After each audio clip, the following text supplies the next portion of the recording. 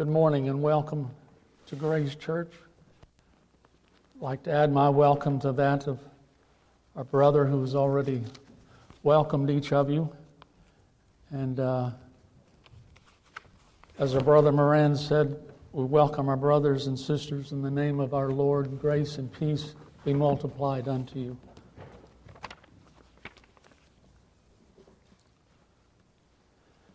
I had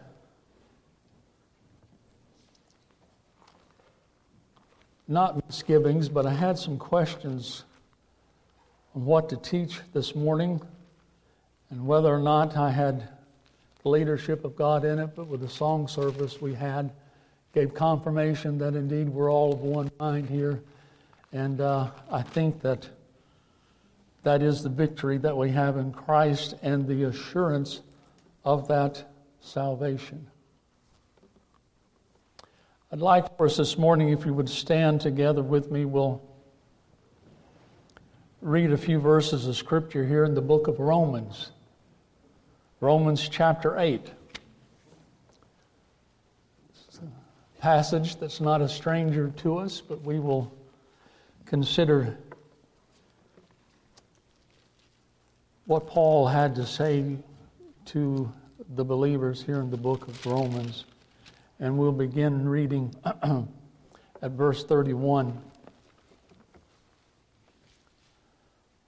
What shall we then say to these things? Now, we didn't read about the things that he's talking about, but the previous verses talk about what some have called the golden chain, about how God has called His people, justified His people, sanctified His people, and glorified His people. And each of those is spoken of in the past tense to show us the certainty that those things will come to pass. So he asked the question, what shall we then say to these things? If God be for us, who can be against us?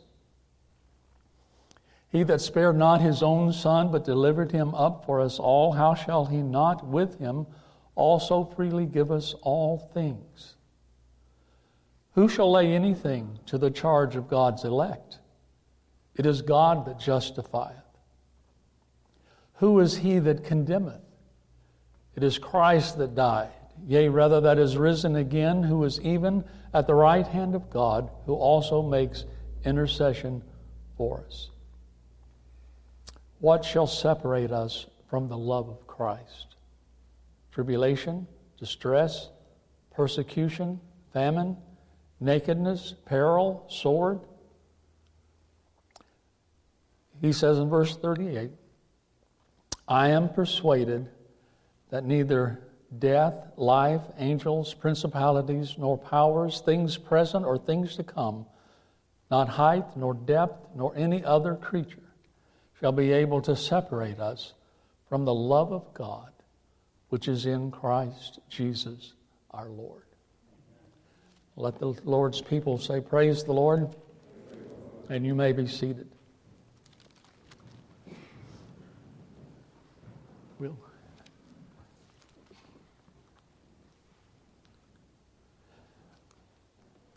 I have called this little section that we read today, beginning in verse 31, this is a question and answer session with the Apostle Paul. He gives a series of questions and answers. And I think, as we mentioned, having established with unquestionable certainty the full salvation that has been accomplished by Christ on behalf of His people, Paul now raises a series of questions that, when rightly answered, as he answers them, only add to the assurance of the believer that their salvation has been accomplished and that it is accepted with God the Father. Now, I'd like for us to look at, in particular, verse 34. Paul raises a question, as he did in each of these verses, but here he asks the question, who is he that condemneth?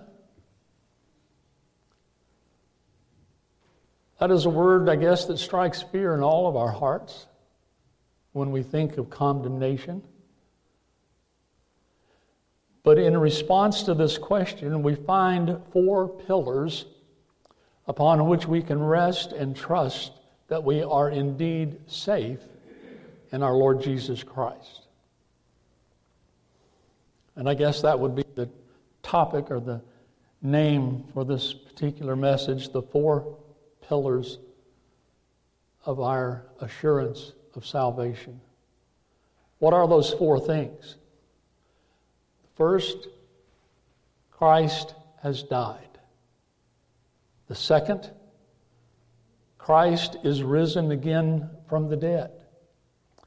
And if you'll note, he gives a word of description or an adjective here to describe. He says, Christ died, but then he says, yea, rather. And that little word that's translated rather means more. More. The fact that Christ died for us should be enough, but there's more than that. He also was raised from the dead. And it tells us that Christ is at the right hand of God. And if you go back to chapter 5 and verse 10, you'll find that when the apostle speaks there of God, of Christ sitting at the right hand of God, he says, how much more is he able to say? Much more. You have the fact that Christ died. Then you have more than that. You have that he has resurrected from the dead. Then you have much more than that. He has sat down at the right hand of God. And then he tells us that Christ makes intercession for us. And the writer of Hebrews says that he is able to save unto the uttermost those who come unto Christ because he makes intercession for them. So there is a progression here. It should be enough for us that Christ died. Paul says if that's not enough, we have his resurrection. He said if that's not enough, we have the fact that he is seated at the right hand of God. And if that's not enough, we have the knowledge that Christ spends his time at the right hand praying for his people, interceding for us. Why was that individual we sang about, why was he able, that weary pilgrim, able to accomplish his journey and cross over the river into home? Because God is faithful. Because Christ was interceding for him. The one who died for him, the one who is risen again. Now we find that first of all, let's consider the question, and as we do, let's remember this scripture, this verse, just like all the others, is under the divine inspiration of God. God inspired Paul to ask this question. Who is he that condemneth? Who is he that would take that crown from us that we just sang about? The principalities. Well, there's an answer that we can look at in that. Who is he that condemneth? There's no short list. When you think about it, who is it that would condemn us? Our own conscience would condemn us.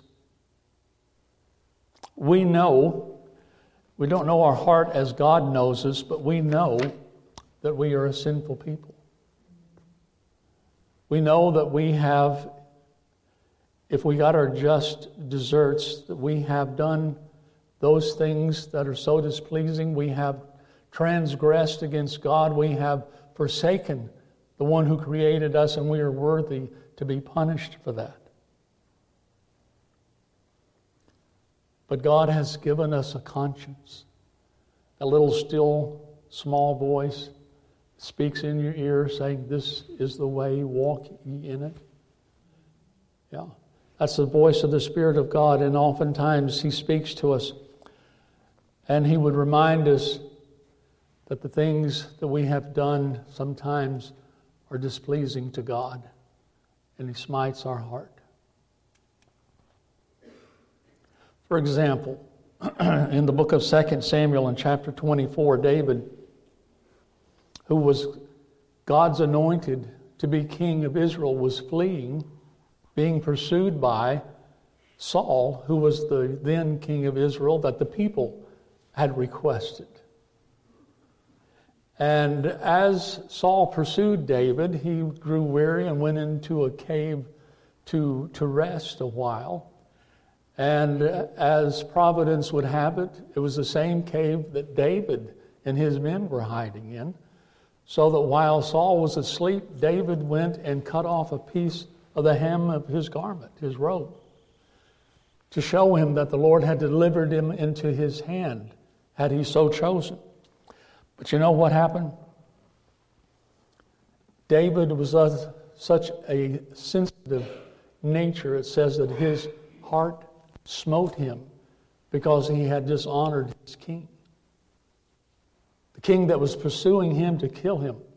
And yet his conscience told him what he did was a wrong thing. We have our own conscience that would smite us and condemn us. And no matter where we try to run from ourselves, you have, through the ages, the monks and the priests have sought solitude in their monasteries to seek seclusion, that they might be separate from the world.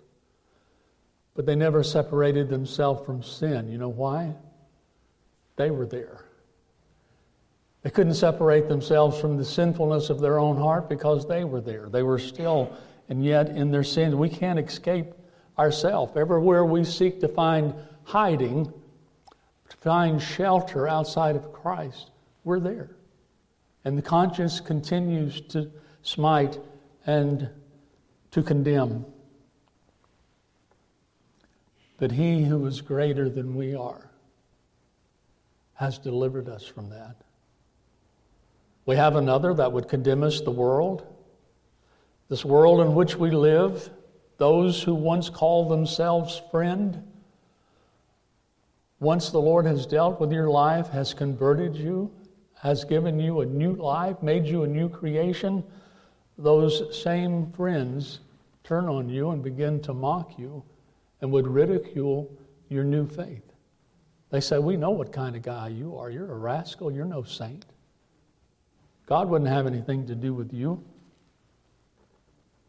But we need to remember that if the world hates us, it hated our Lord first. You'll find that in John 15, or John 15, verse 18. We have another that would condemn us. That's our old adversary, Satan, the devil, the accuser of the brethren, the one who goes to and fro in the earth, seeking whom he may devour, whom he may deceive. If you would open your Bibles turn back in your Bibles to the Old Testament, to the book of Zechariah. Being one of the minor prophets, I probably should have given you warning on that. Sometimes it's hard to navigate the minor prophets. But in the book of Zechariah, in chapter 3, you have a very interesting event related to us.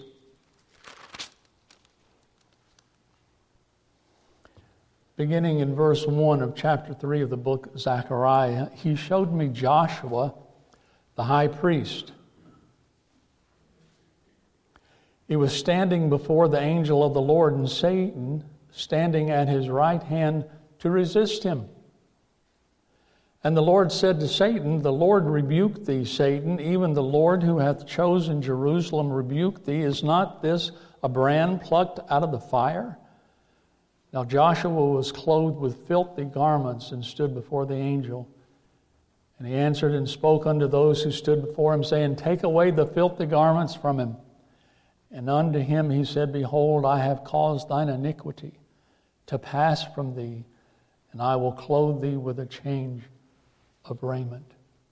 Is that not what our Lord has done for us? As we are called to stand before Him in and of ourselves, we stand in filthy garments. But our Lord in His grace has told His ministers, His angels, the Spirit, take away those filthy garments and give Him this clean garment of my righteousness. We're clothed in the righteousness of Christ. Do you recall the story of Isaac and his two sons, Jacob and Esau? Esau actually was the eldest. Esau was an outdoorsman.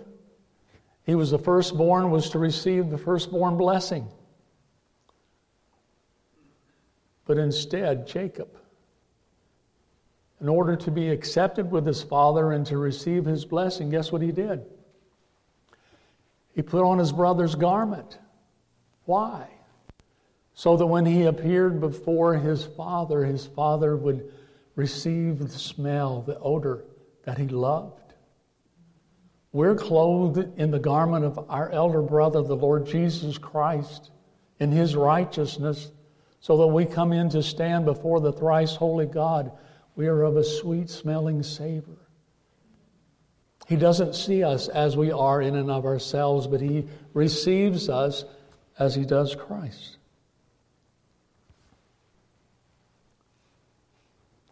We find that Satan has been dealt a death blow. It's just taking a long time to come to pass. But besides that, Satan, the devil, has never been more than a servant of God. You remember in the book of Job? 2 different occasions. In Job chapter 1 and verse 8, talks about how Satan came before the Lord, and the Lord asked Satan, have you considered my servant Job?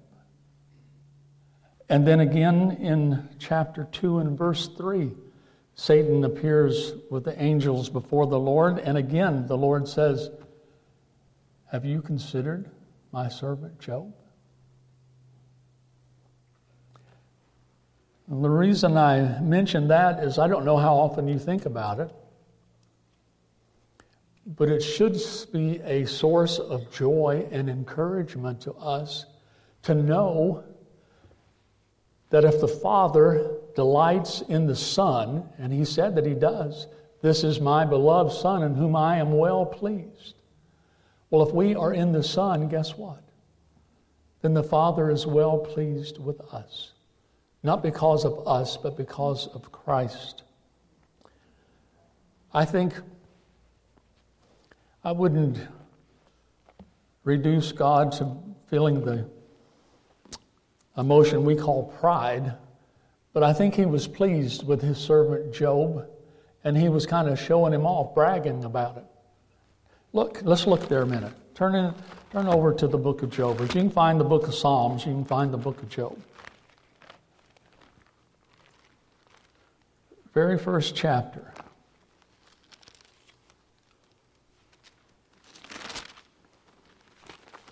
I told you it was right near Psalms, so I turned to the Psalms. It's not Psalm, it's Job.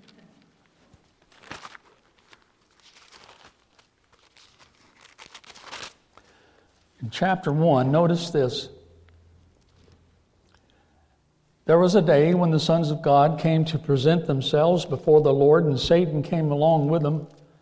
And the Lord said unto Satan, from whence comest thou? And Satan answered and said, well, from going to and fro in the earth and walking up and down in it. And the Lord said unto Satan, verse 8, have you considered my servant Job, that there is none like him in the earth, a perfect and upright man, one who fears God and shuns evil? Well, let me ask you, brethren and sisters, do you know any individual born of Adam's race that this would fit? That could be described as one who is perfect and upright? No. Even at this time, God looked upon Job and saw him in the person of Christ. He was accepted in Christ, and God was boasting, He was bragging on His Son. and he limited what Satan could do. He said, okay, he said, oh, you can touch the things that he has, you can take all that from him, but you can't touch Job. And then the second time he said, all right, he said, if you want to continue this discussion, he said, you can touch Job, but you can't take his life. Who is the sovereign here? It's not the devil. There's not a battle of good and evil, of Satan against God. God is in control of all things. And so when he asked, who is he that condemneth, even though Satan would love to accuse us and bring accusation against us, he cannot condemn us. We have also the fact of the law of God. The law of God does nothing more than show man his sinfulness before God. It condemns us. The law says this, do and live, and it tells us that we cannot do it. Therefore, we do not earn life, but rather death. It was given to show us the holiness of God. If you're back in Romans, where our text is, turn back just one chapter. Romans chapter 7.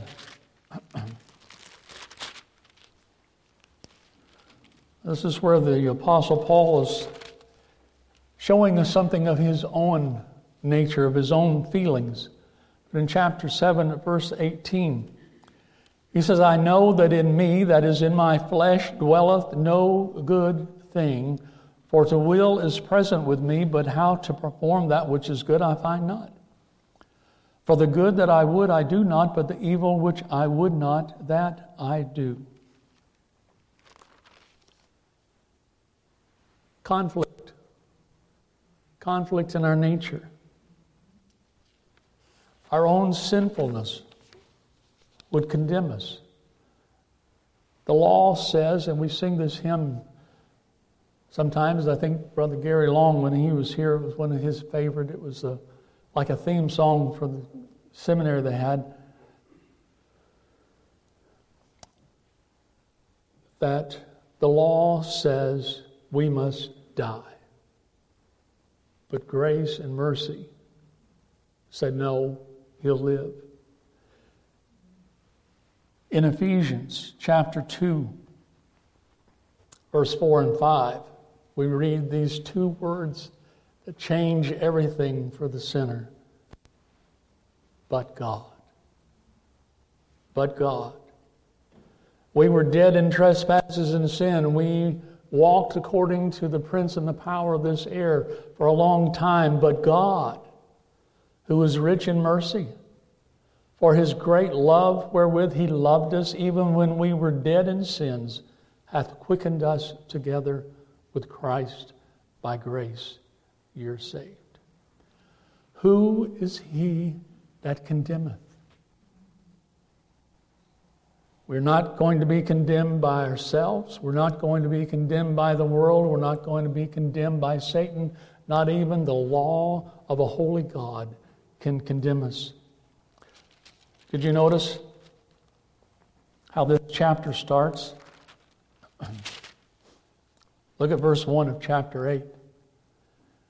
There is therefore now no condemnation to them who are in Christ Jesus, who walk not after the flesh, but after the Spirit. When does that happen? Do we have to wait for the second coming of Christ to receive the truth that there's no condemnation? No. He says now, right now, if you're in Christ, you are not condemned, and there is none to condemn you. And why is that? Why is that, Paul? You asked the question, who is he that condemneth? The answer is none. And why is that? Well, that's because we overcome the fear of condemnation by knowing and believing Christ died for me. Christ was buried for me. Christ arose for me. Christ intercedes. He ever liveth to make intercession for me. It becomes personal.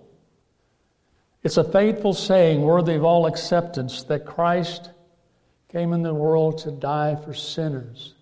That's a precious truth. But until that precious truth becomes personal and you can say Christ came into the world to die for me, then it really becomes special. You understand what he is saying. Why is it that none can condemn us? Because Christ has died. He is our substitute. All of the Old Testament, through the sacrifices that were made through the Mosaic form of religion, each and every time an animal was slain, it was pointing to Christ, saying, Messiah is to be slain. You need a substitute. You need someone who is innocent to shed their blood for you. We find that, even in the passage we read this morning during the Lord's Supper, Isaiah 53, we find that indeed Christ is our substitute. That our sin, the iniquity that we are guilty of, was laid upon him, was charged to his account. And he drank that cup to the last dregs, leaving nothing for us to do. That's the reason he cried out on the cross, it is finished. The work of redemption, the price that is to be paid and is required for our redemption, has been paid. He bore the penalty of our sins. This is another passage that's not unfamiliar to you. You probably can even quote it. But you'll turn over to 2 Corinthians chapter 5.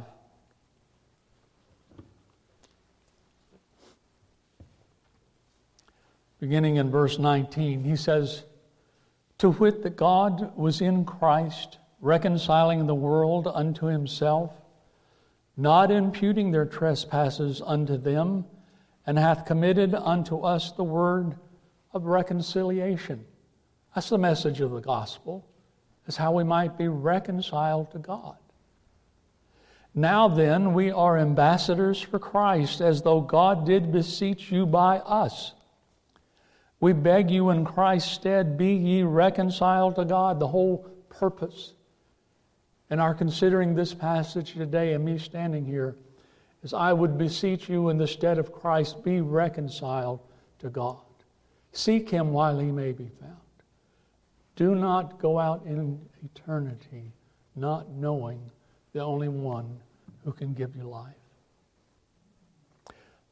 Why? Because he hath made him who knew no sin to be sin for us, that we might be made the righteousness of God in him. That's that imputation that we hear so much about, isn't it? Our sins being imputed or reckoned to the account of Christ, and his righteousness being imputed or reckoned to our account. Him bearing the penalty, suffering the agony that was ours to be borne so that we would not have to suffer. And working out a righteousness which he did not need, that he could imply it or reckon it to our account because we needed that righteousness and could not supply it.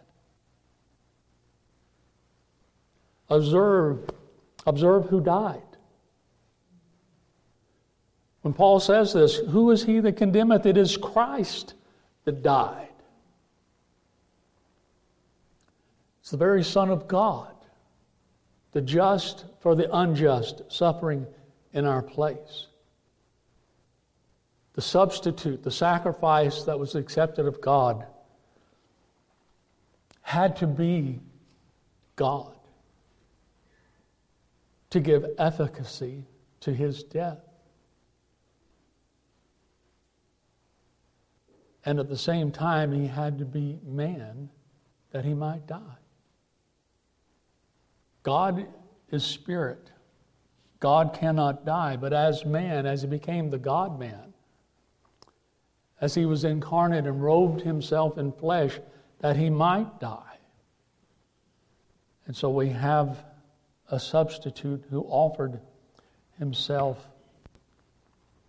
And when you consider that the one who offered himself, and he did offer himself, his life was not taken from him. He made that very clear during the time of his crucifixion. He said, "No man takes my life from me, I lay it down of myself." He willingly laid down his life. And if the one who offered himself in the stead of his people, in my stead, in your stead, if you're his child, if he is infinite, if he is omnipotent, then can we question the sufficiency of that sacrifice? I think not. If God incarnate died in my place, then my sins have been cleansed. Observe who died. He calls him here the Christ. Who is the Christ? Who is Messiah?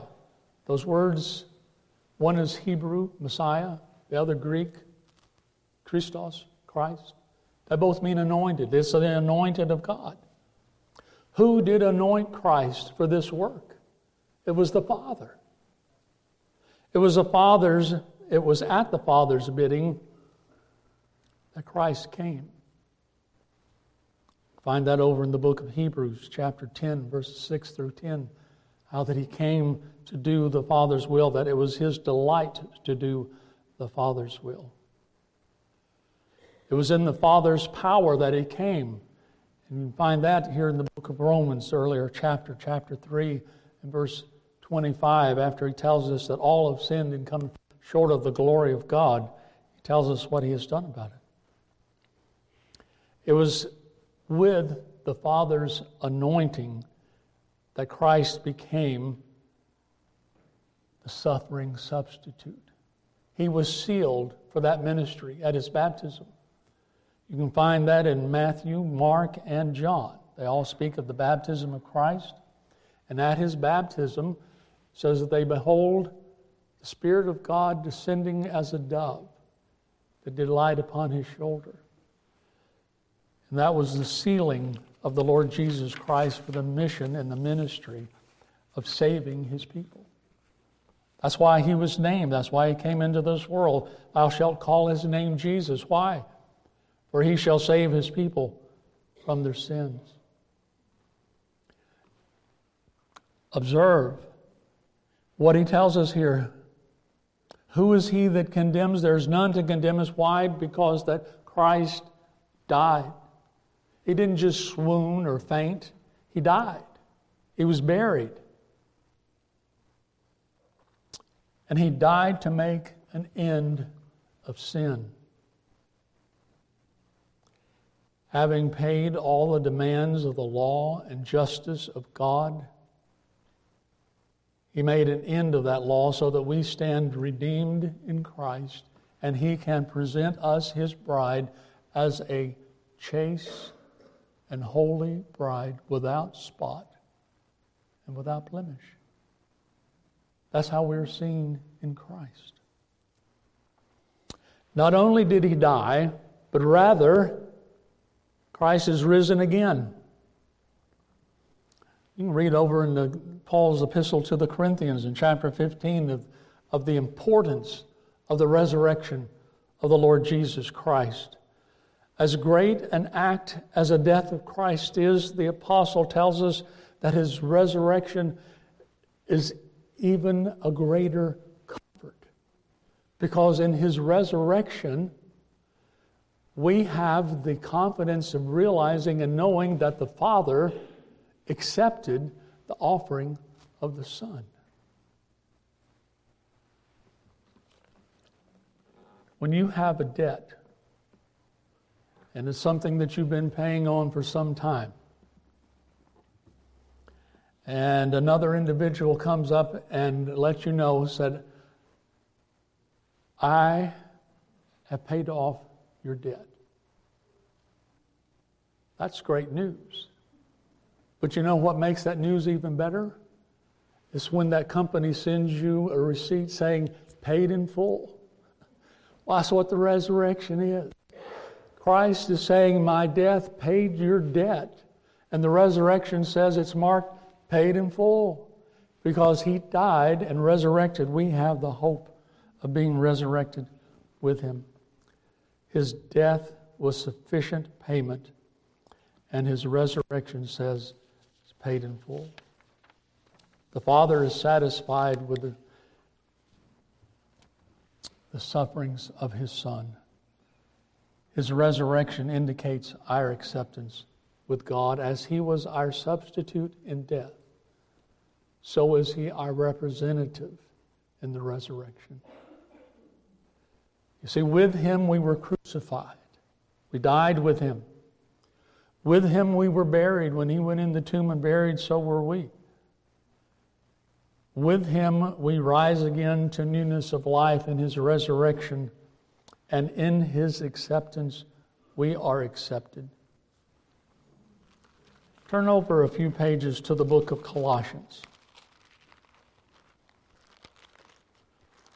I had planned to read more of these passages that I am pointing out to you, but time is quickly passing. But I do want you to look at Colossians chapter 1. Notice in verse 19, "For it pleased the Father that in him should all fullness dwell, and having made peace through the blood of his cross, by him to reconcile all things unto himself. By him, I say, whether things in the earth or things in heaven. And you who were once alienated and enemies in your mind by wicked works, yet now has he reconciled." Conscience would condemn you. Let your conscience be reconciled to the truth. Christ died for you. Colossians chapter 2, verse 11. Well, let's begin at verse 10. "And ye are complete in him, who is the head of all principality and power, in whom also ye were circumcised with the circumcision made without hands, and putting off the body of the sins of the flesh by the circumcision of Christ. Buried with him in baptism, in which also ye are risen with him through the faith of the operation of God, who hath raised him from the dead." You, verse 13, "being dead in your sins and the uncircumcision of your flesh, hath he quickened together with him, having forgiven you all trespasses, blotting out the handwriting of ordinances that was against us, which was contrary to us, and has taken out of the way, nailing it to his cross." Do you see how completely he has given us redemption and salvation? He has quickened us and has forgiven us. That is a blessed thought. Ponder on that sometime. Sit down and meditate upon what that means to be forgiven. Not just of some of our sins, but all of our sins. We are forgiven. That guilt that you carry around because of things that were done years ago, let it go. If God has forgiven you for Christ's sake, forgive yourself for Christ's sake. Let it go. We are forgiven. He has blotted out the handwriting of ordinances against us. The law that condemned us, it's been blotted out. It's been satisfied by Christ. Christ came into the world the first time, he said, not to destroy the law, but to fulfill it. And he did. And in fulfilling it, he made an end of it so that it has no claim over any of his people. He nailed it to his cross, suffered to the nth degree. We know that there is none that can condemn us because it is Christ himself that died, yea, rather, that is risen again, much more, who is even at the right hand of God. You considered that? Where is that place? What is the meaning? What's the significance? Why does it say he sat down at the right hand of God? Because that's a place of love. The right hand speaks of love to another. It's reserved for one that is dear to God, His Son, and those that are in His Son. The right hand of God, that's a place of honor. Do you know none of the angels were ever offered to sit at the right hand of God? Read over in the book of Hebrews. None of them. It's a place of power. The right hand is always associated with power. So we ask, who indeed can be against us if God is for us? Because we are, if we are in Christ, we are where He is. He has gone to prepare a place for us, and He's coming again that we might be with Him bodily. But if we are in Christ as part of His body, then we are where He is. And where is He? Well, turn over to the book of Ephesians.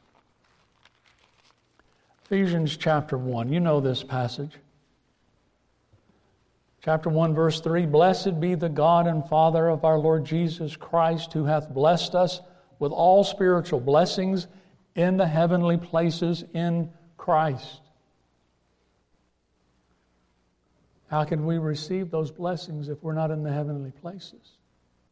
If He's blessed us in the heavenly places, that's where we are. Look at verse 19 and 20 of the same chapter. What is the exceeding greatness of His power toward us who believe, according to the working of His mighty power, which He wrought in Christ when He raised Him from the dead and set Him at His own right hand in the heavenly places.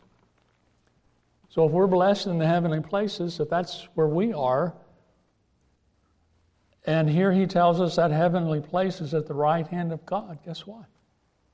In Christ, we are seated at the right hand of God.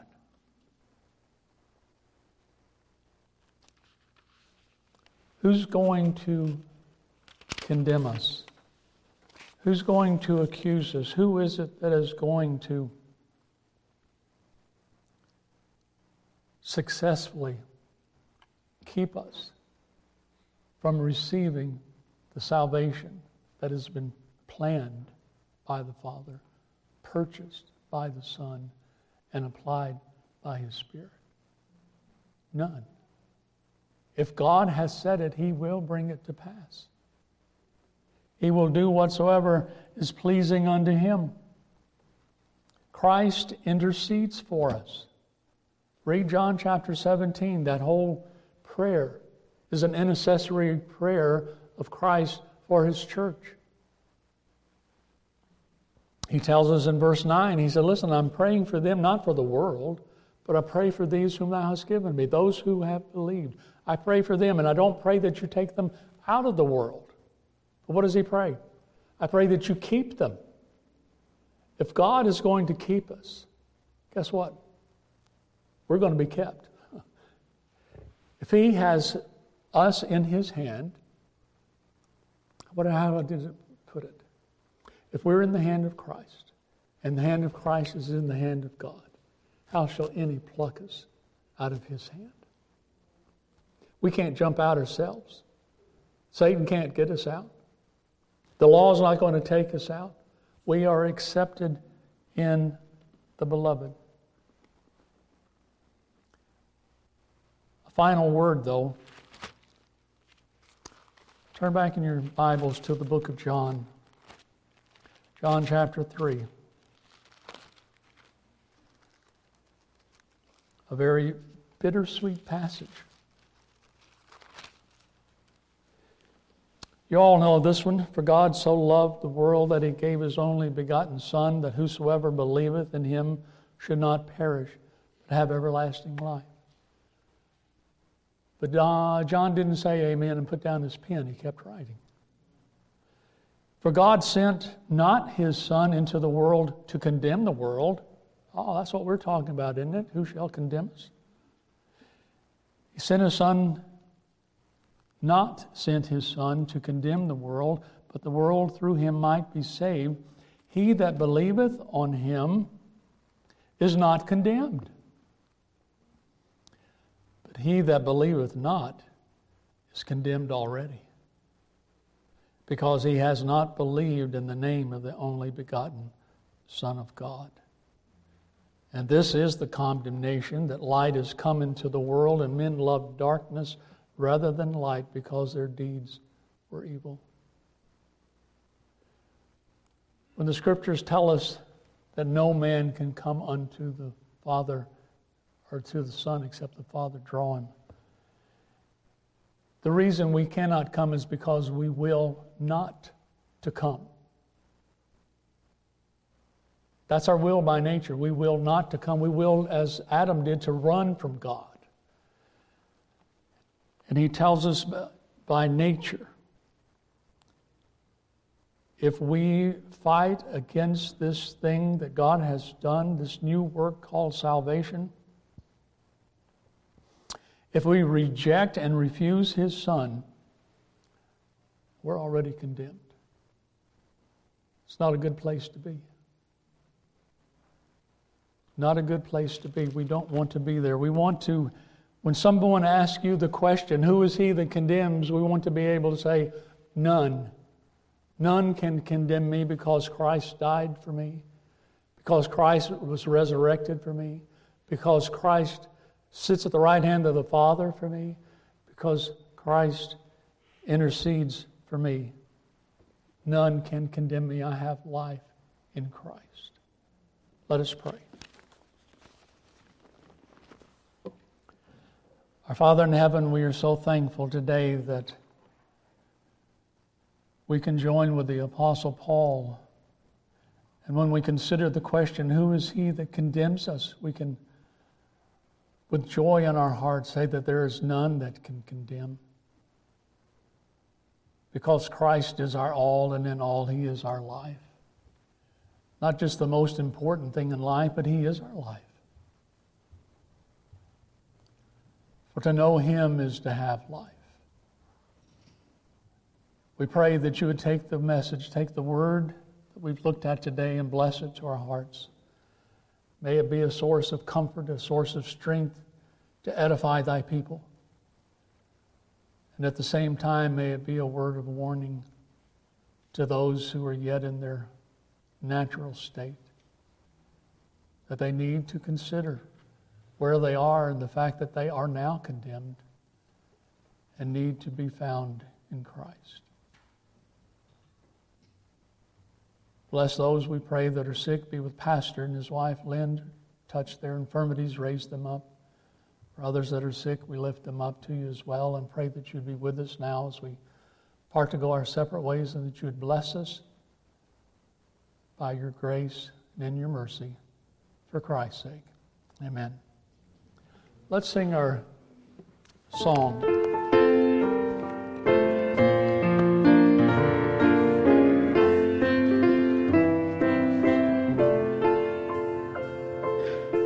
Under the blood of Jesus, safe from the shepherd's fold. Under the blood of Jesus, safe while the ages roll. Safe though the world may crumble, safe though the stars grow dim, under the blood of Jesus, I am secure in Him. All right, the Lord bless you and keep you. You're dismissed.